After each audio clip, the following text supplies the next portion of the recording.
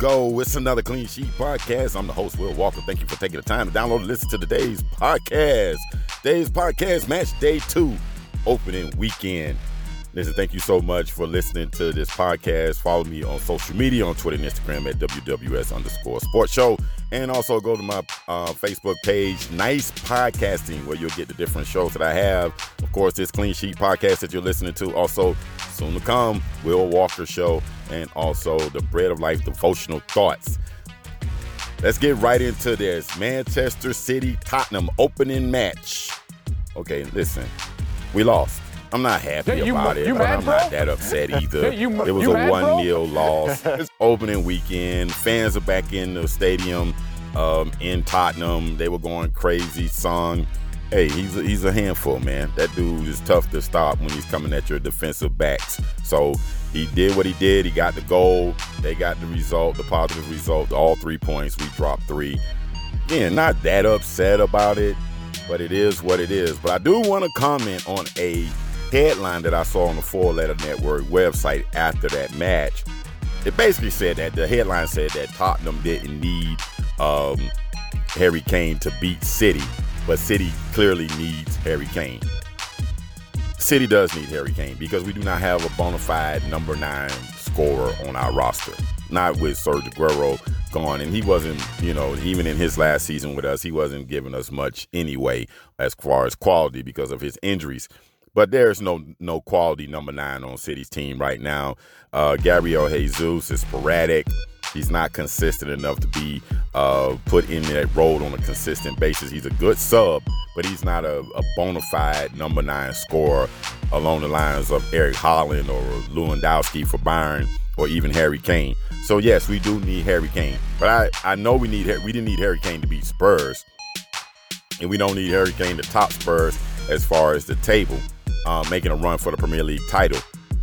But we do need Harry Kane in order to compete with the PSGs and the Bayern Munichs and the defending champion Chelsea for the Champions League trophy. And Chelsea was extremely impressive in their opening match. I'll get to that later on. But anyway, yes, I'm expecting that signing to come down to the very last day of the transfer window being open. Right now, City's balking at that $150 million price tag that Chelsea, basically that Tottenham has, that they want for Harry Kane. City may be looking at 120 for somewhere in there. They'll meet and agree, and I think the Harry Kane transfer to Manchester City will happen. So, not very upset about the opening match, dropping the 3 points. It is what it is. You're not going to win them all. So, really, hey, it is what it is. All right, PSG played their third match on yesterday. If this team averages less than 4 goals, I'll be shocked in the top French league. They're just way the quality. That's just too much quality on their team. And Wijnaldum on that ball club just gives them even more depth. I mean, Di Maria came off the bench and he got a goal in that match. Kylian Mbappe was able to get a goal, his first goal of the season, off a rebound. It's just way too much quality for the French league. And again, because of Messi adding in with Neymar and Mbappe, they're just way too talented for anybody in the French league. I know Lille won the French league title. They finished at top of the table last season, but I'm going to be totally honest with you. That, to me, that's just one of them situations where last year was just off, period. But this season, I don't see PSG not being at the top of the French league, the top French football league. I just don't see that. I mean, again, my biggest, the only questions I have about PSG going into this season, especially when it comes to their domestic play, is will they average less than 4 goals per game? That's it. And speaking of Messi, his former club, Barcelona, they won their opening match convincingly 4-2 over Sociedad. Messi has been a huge presence at the Camp Nou and will be missing despite the positive result Barca had over Sociedad. I think this season will be a great struggle for Barca to get to the top of the La Liga table. And then the same goes for Real Madrid. Those two teams are just not, they don't have the same type of quality they've had over the years. I mean, with great names. They got talent on their team, but those names are not the usual quality of talent that you're used to seeing with Barcelona or with Real Madrid. And Barca is just one of those teams. Even with Benzema, they got a lot of young guys on that team. And then there's that rumor of Eric Haaland possibly joining them next season and in the transfer window next summer, or Mbappe. So I don't know if they will be able to sign those guys. I know they're going to probably try to throw a boatload of money at them so they can get a quality striker up front. But still, for this season, no, they don't have the quality. Benzema's a good player. He is. He's a very good player. He's good in the air. He knows how to get into position to get goals, as evidence in that 4-2 win. In evidence in their opening match day win. But Real and Barcelona are just not. They just don't have the same type of quality they've had over the years, especially Real when they won the Champions League 3 years in a row with Cristiano Ronaldo. But the team that is the class, Atletico Madrid, they're the top team in the Spanish league. Point blank, period. Luis Suarez is still annoying as all get out. João Felix, up and coming player. I think he has arrived. He's earned the trust of Diego Simeone. He earned the trust of his manager. And that's why he's been getting on the pitch. But I'm going to be totally honest with you as far as Atletico is concerned.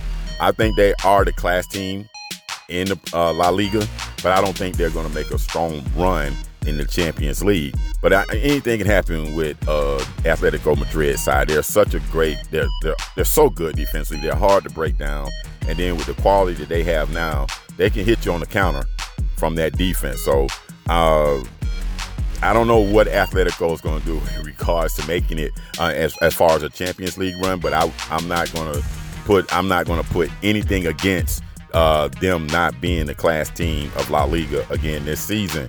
Let me turn my attention over to the Bundesliga. Bayern secured a draw in their opening match, but they destroyed Dortmund in the German Super Cup.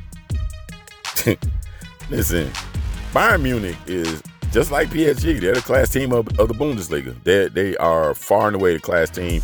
Dortmund got an opening match win. Gio Reyna, the young American star, he did get a goal in Dortmund's opening match win, but they were no match for Bayern Munich in that German Super Cup match that happened midweek.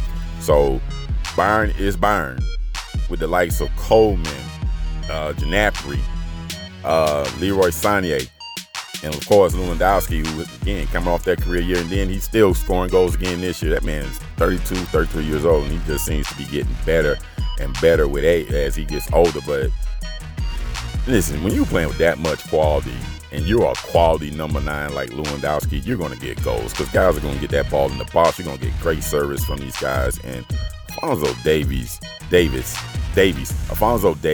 is not. That dude is really good. He's really good. He had his breakout a couple of seasons back where his speed was just off the charts. But now that speed has equaled being a quality footballer.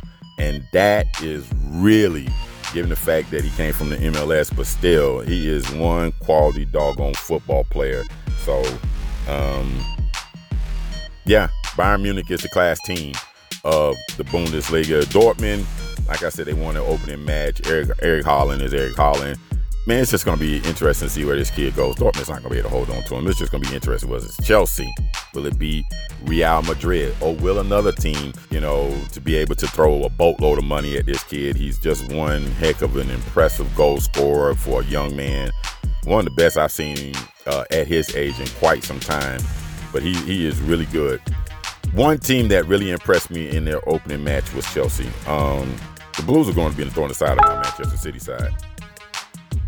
One team that thoroughly impressed me in their opening match was Chelsea.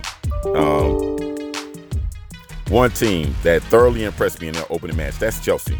The Blues are going to be a thorn in the side to my Manchester City side. Lukaku makes a formidable side to deal with, mainly because of his presence in the box. He's just not a physical hold-up player in the box. He can make runs at defenders with the ball at his feet. That's the biggest improvement in his game since he last played in the Premier League with Manchester United. He's a very quality number 9. Also, Chelsea's going to be a lot to handle.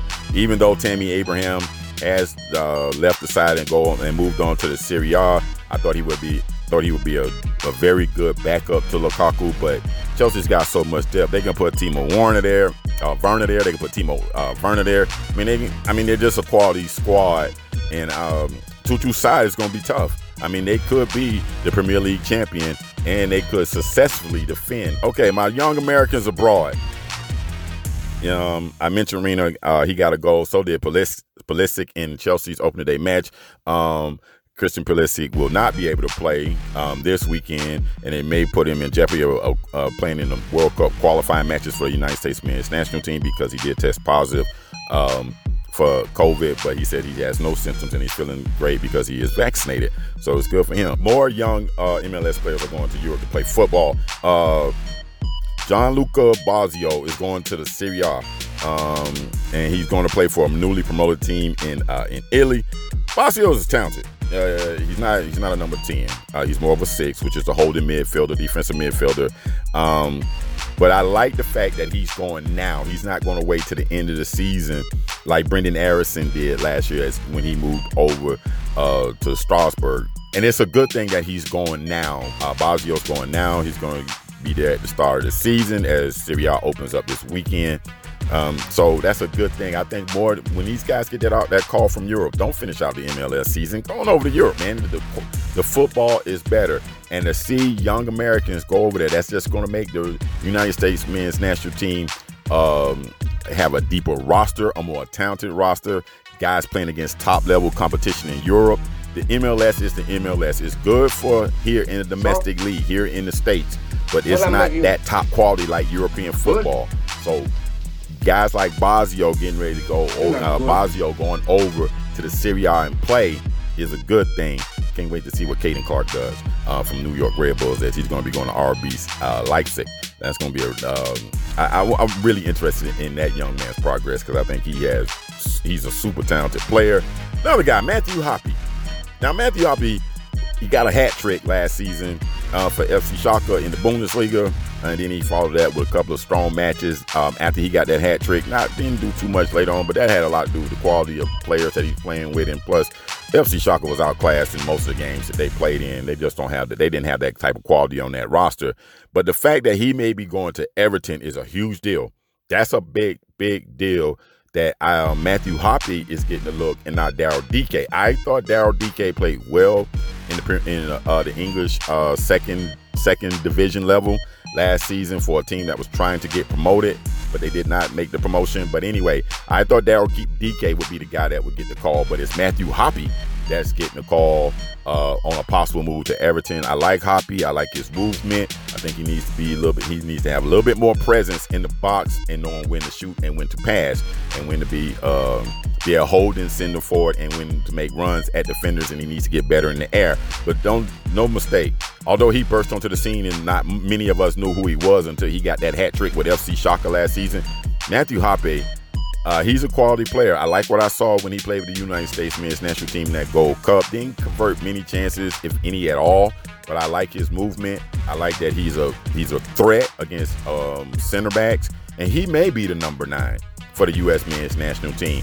But he's got to get quality pitch time for Everton. Although Everton is a mid-table team in the Premier League, but they do have quality players on that team. Let's see what happens with James Rodriguez and what they do with him. But still, that's a quality side. And for Matthew Hoppe to be getting a call to Everton is really a big deal.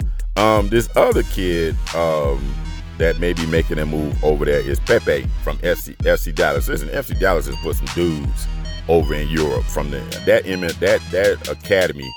The FC Dallas Academy is really, if I'm a young soccer player in America, I don't care if I live in the Dallas area or Texas or somewhere in the Southwest, I'll be making my way to the FC Dallas Academy because they are doing something right. I mean, Weston McKennie is a former FC Dallas Academy player. Reggie Cannon, those type of guys, and now Pepe, who's dual citizenship.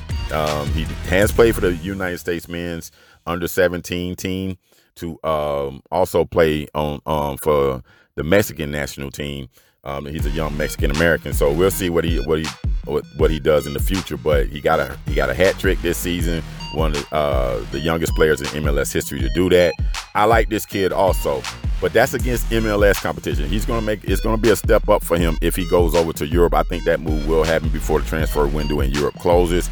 I like what I've seen from this kid. He's just been a highlight waiting to happen this MLS season.